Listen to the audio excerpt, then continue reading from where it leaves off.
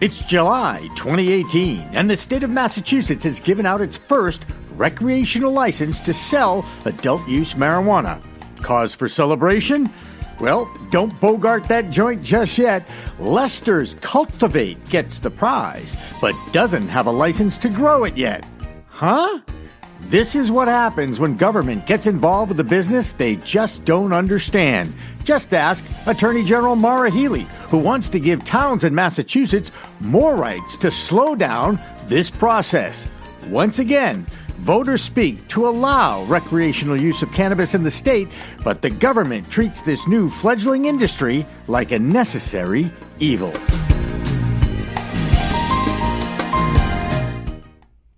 Hi, everyone. Welcome to another edition of In the Weeds with Jimmy Young. This podcast is available on iTunes, Stitcher, and the CLNSmedia.com network. You can also find the video recording of this entire program on the brand new, drumroll please, theweedtube.com. We're talking with Bob Karp, who is a certified expert on the marijuana, cannabis business. Right. They've been getting it for years. Exactly. Okay, and walk through the streets of Boston at night sometimes. It's here. You know, I was on it was a networking cruise, and I was talking to a young man in his 20s, and we were talking about this subject, and I told him, I said, I have a medical card, and, you know, I use it, and, you know, I manage to function every day relatively well. And he says, yeah, anytime I want it, I just have to go on my phone here and I call this guy and he shows up a half hour later. You walk the streets of Boston, you go to a Celtics game. You smell it in the parking lot. You smell it on the way to the garden. Sometimes you might even smell it in the garden, even though we know smoking's illegal inside buildings. It's here. It's not going away. And I agree with you that regulating it, controlling it, so you know what you're getting, still makes the most sense to people who use it on a regular basis. But how, I guess going from what has been used for years and years and now moving into a regulated, controlled environment is the nature of modern business and industry. So again, it's almost like I want to take all these legislators, all these local townspeople, and just take them on a drive around the area, around the state, around their own town, and say, you see that? They can get it over there. You see that? You can get it over there. Oh, look what they're doing over there. They're dabbing over there with a vape pen. You couldn't even know it if it was right next to you sometimes. So you're right. I mean, they're putting up their own fronts, I think, for their own personal selfish agenda, because they're empowered with the title as town councilor, or I don't know if it's mayor so much, but certainly town councilor, town alderman, that sort of thing. And I don't know what it's going to take to get them to realize that no matter how much resistance they put in place, it's not going to stop the fact that it's here and it's legal. Totally agree. It's a good thing we agree a lot. You know, by the way, absolutely. I'd love to get a prohibitionist in here, though, to go at them. But go ahead. That'll happen too someday. I think one of the issues is a lot of the towns are finally getting comfortable with medical because they realize that there is tremendous state control over it. But to them, recreational, we're now the wild, wild west. Anyone over 21 can walk in and buy X amount of cannabis. Mm-hmm. Well, anyone over 21 can get it anyway at the end of the day. Right.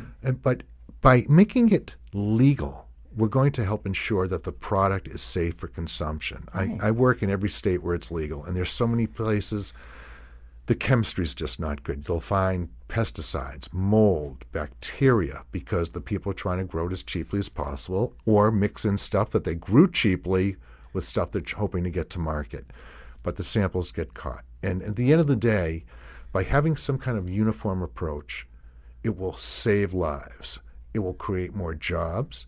It will ensure that if you take an edible that says 10 milligrams, you're not just getting a batch someone whipped up and by accident, I spilled 100 times that amount in it. Right.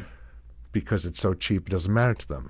We want to know that the stuff that is going to be put out in the street by any company licensed is going to be safe for consumption, and the ingredients are going to meet what's actually printed on the label. Yeah, and also I talked with this about to Kamani too, is educate the patient advocates at the dispensaries in the business, so they know that if you have a sativa versus an indica balanced flower, this is going to have this effect on you as opposed to that effect on you. And it's not dissimilar. I said this. I wrote a blog about this, Bob, a little while ago. It's actually available on the CLNS Media website. In 1937, the wrong drug was prohibited. If alcohol was legal for the first time in 2018, what would we be going through as a society? We'd have to educate people that you can have a glass of wine and actually function. We're going to have to educate the fact that on every storefront, there's going to be a liquor store. I mean, we've accepted alcohol in our society now for almost 100 years. But they still resist a less dangerous item because they've been told it's been illegal for a long time, it's going to do these horrible things to you. And all those things that they were being told were propagandized by the white capitalist William Randolph Hearst of the world in the 1920s and 30s, who didn't want the hemp industry to affect their printing industry. And needless to say, it also helped them keep the Jim Crow South going and keep the other people that aren't necessarily born and raised in America from taking part in this and getting any hand on any kind of a new business. It really was designed back then to stop the Mexican Americans coming in, the African Americans who are a lot of culture people in music and what have you. They just wanted to keep them in their place. And it was really driven by racism. And that's why I try not to use the word marijuana. Now, it is in your business because that is still the industry, I guess. The states still use it for their nomenclature. It's still, bills are passed through it. Your point is very valid. One of the things that has made alcohol legitimate is the fact that media has been allowed to absorb money and to pass a message that is designed to say, alcohol makes for a better time, consumed responsibly, and they obviously are trying to make sure that that's one of their trademarks. Correct. It is an enjoyable substance. It makes times better. It brings friends together. Some of this is fiction they've created by hiring very beautiful people to be seen on television commercials. Yeah. Cannabis, it's a little more of a difficult draw to show people sitting around smoking, vaping, or doing edibles, and because the end story is people think that anyone who's done it's going to be silly or just not cognizant. It's the stoner stereotype. Exactly. Yeah, and it boggles their mind that they're actually normal people using this on a regular basis. CEO level business people use it. Doctors are using it. Everybody's using it in the privacy of their own homes and in their own worlds. Exactly, because of the stigma still attached to it that you smoke marijuana, which is still, we'll call it quasi-legal.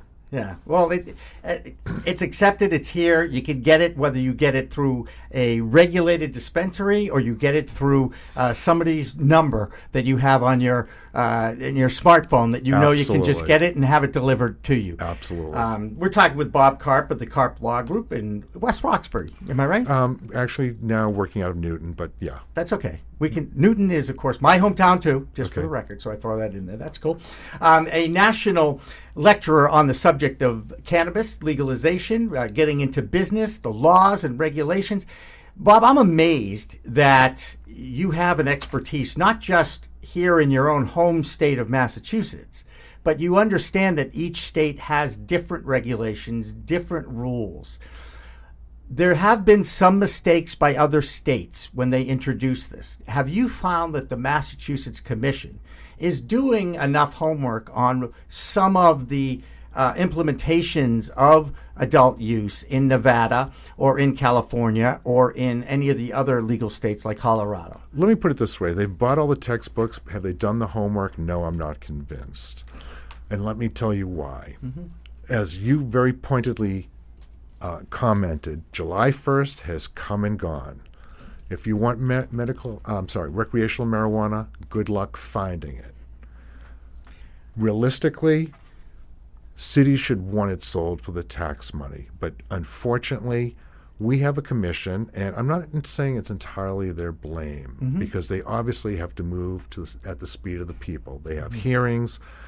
But if you go to other states, some of them are just so much better run, you would think I would take a model of someone that's doing a great job. As far as I'm concerned, there's absolutely no damage in modeling after someone that's making money and doing it well. I would rather imitate success than imitate failure any day of the week. Massachusetts insists on giving birth to its own program. And it's just, I watch people that I deal with on a daily basis, lawyers, other businessmen, financiers, people who are involved in this, just literally tear their hair out at just this snail's pace, the fact it's just not going anywhere. It's just, the rollout is painful. We passed the law years ago, and it's still nowhere near anywhere near being fulfilled. One of the things that we talked about in a podcast earlier was the fact that one of the delays is being caused by there's no regulators, there's not a testing lab. Now, seems to me that if you're going to start a new business that's based on the purification of the product, that you would have had a testing lab be one of the first things you put in place, not one of the last things. And it boggles my mind again, why didn't they think of that? There's so many things they didn't think of, or they did think of and didn't want to address. There are testing labs that are now open. Some of them do good work. They do it in under the Department of Public Health for the medical community. Right. Those testing labs are there. Yes. But recreational, once again, there's not enough. That sometimes the barriers to entry for some of these labs are great. Requires a lot of money and a lot of real knowledge. The standard operating procedures for a medical marijuana lab are daunting unless you've already done it. The whole idea is, let's help people get into business. We have a subset of people that unfortunately have not been able to be hired despite the fact there's robust employment. Let's embrace everyone. Let's give everyone a shot. We have an industry now that's fledgling, that will absorb more help than it can find, and yet it's being stymied by our legislators. One of the things that the Massachusetts law has, and they keep waiving this, is the fact that we want to give those who have been incarcerated, those who come from lower social economic classes, an opportunity to get into this business. Is that window dressing more than anything else? It's only window dressing. As far as I'm concerned, it's a very cruel joke. A very cruel joke. You have you have certain urban areas, even suburbs, where the police have arrested countless people for marijuana charges, other ancillary charges, and yet we say we want to give back to them because we feel that they've been unfairly... They feel guilty.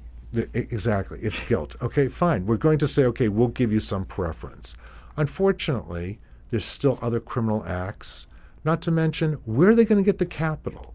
Criminals have a lot of trouble getting the capital unless they steal it. Right. You're not going to find legitimate businessmen who say, okay, I understand that you're now a viable entity, but you still are being run by someone with a criminal record, and most of these people do not want to finance these operations. So I'm saying to you, we're going to let you run a business. Unfortunately, you're not going to be able to find the money to get the doors open. Here's the license. Good luck doing anything with it. Yeah, it's crazy. I'm glad that they're trying to do it. I'm not going to take away the fact that the letter of the law, if you will, their purpose is true. I think it's more self-serving than it is anything else. It's definitely self-serving. And I get contacted by these people who are then contacted by other people saying, we'll help you get into business. We'll help you finance it, organize it, put together all the business systems. And the price, unfortunately, for that leaves very little for the entrepreneur whose name is being carried on all the applications. It's essentially someone else coming in and buying their rights and using them as window dressing. So they don't see the real advantage. Will they get something? Yes. Is it what they should be getting if they own the operation? Not even close. Of the 30 dispensaries that are open for medical card holders in the state of Massachusetts, how many of those are funded by out-of-state investors? Do you know the answer to that? I don't know, but it has to be at least half. If at least more. Half, right? At least half. Right. And even with those that have majority funding from in-state, I'm confident that there's out-of-state funding in almost all of them. Maybe it might be one part, but there's out-of-state money looks at Massachusetts as a very robust, very profitable market, and a lot of people are willing to get in, essentially take a lower return on their money for the opportunity for higher volume. Right, because ultimately it's the first East Coast state to have it legalized. I think it's one of the first to actually talk about having some kind of social clubs involved with this. How difficult is that going to be for the commission to actually create the regulations around those social clubs? There are social clubs starting to open. There should not be any regulations. What I do inside my private home obviously should be endemic to me. The issue is they're worried about the people coming out of the private clubs who smoke too much. Are they serving alcohol in there? The state feels that because of our infancy, we need to be regulated. And these are grown people, and unfortunately the state does not give us enough credit. Unlike Maine, where it's a lot more of a hands-off approach, yes, there's definitely regulations, but Massachusetts, unless they're there watching you do it, it seems like they don't have a comfort factor that it's going to be done right. It's just over-regulated at this point, and the over-regulation is stifling the industry. And will it survive? I mean, I'm hoping it will survive in that, I work for an organization that has a progressive lifestyles magazine, Sensi magazine, that's out there and has been successful in Colorado, in Las Vegas, and in California. But there's still concern that this industry will actually finally get off the ground. And you're talking about stifling the beginnings of it. Won't it be easier, not easier, but isn't it just, if you go out and you start an industry and maybe you start it and after a year or so you realize that one of the rules or regulations isn't working the way you had hoped it would work, you can make a change at that point, can't you? The populace can make a change, not the individual. The individual is getting into the industry, unfortunately, is handcuffed by the existing laws. And if there's something that doesn't work for them, which I can give you countless examples, unfortunately, what is their recourse? They're not going to sue to get it overturned because that's going to be a long, expensive, fruitless pass. The whole idea is we have an industry. We're seeing that it's going to be robust. We should be working to attract more investments. We should be working to create regulations that make sense. We should be working towards helping these people get open, employ more people. Educate the populace. Educate the populace. Work with medical professionals. Even if they're just providing raw data. There's so many programs I've helped people set up where someone will come in and they'll have ordered something, and then on their repeat visit, the person who's in charge of their actual sale will say, could I ask you just to fill out this 5 questions, or I'll answer it. What did you get last time? What was it for? Did it help or didn't it help? On a scale of 1 to 10, just very, very minor questions that you can answer in 10 seconds that you can then pass on to a doctor who'll put it into a database and will be able to extract some kind of, hopefully, nugget that shows, well, we're onto something based on their data. It wasn't scientific, but it's giving me guidance in which direction. May only be pointing northeast, west, or south, not south by southwest, but it's giving me an entrance to where I need to look to find specific kind of extracts or drugs that can be created from that kind of cannabis for that kind of ailment it was supposed to address. There you go. Well, you've been listening to In the Weeds with Jimmy Young, a podcast that focuses on the beginnings of a new world, legal cannabis in Massachusetts. Kamani Jefferson has been our in-studio guest. This podcast is available on iTunes, Stitcher, and the CLNSmedia.com network. You can also find the video recording of this entire program on theweedtude.com. Coming up on the next few episodes of In the Weeds, Bob Karp joins me in studio. He is one of the foremost legal authorities on building a cannabis business and the author of the Marijuana Business Licensing Guide of 2017, plus 4 more books about licensing and setting up your cannabis business. That's coming up next on In the Weeds with Jimmy Young. In the Weeds is a podcast produced at the studios of Little Park Media in Wellesley, Massachusetts for the listening enjoyment of our audience. None of the opinions or advice on this program should be considered medical advice or a substitute for seeing a certified medical marijuana practitioner or your local physician. All opinions and thoughts on this show do not necessarily represent the management of CLNS Media Group or Little Park Media.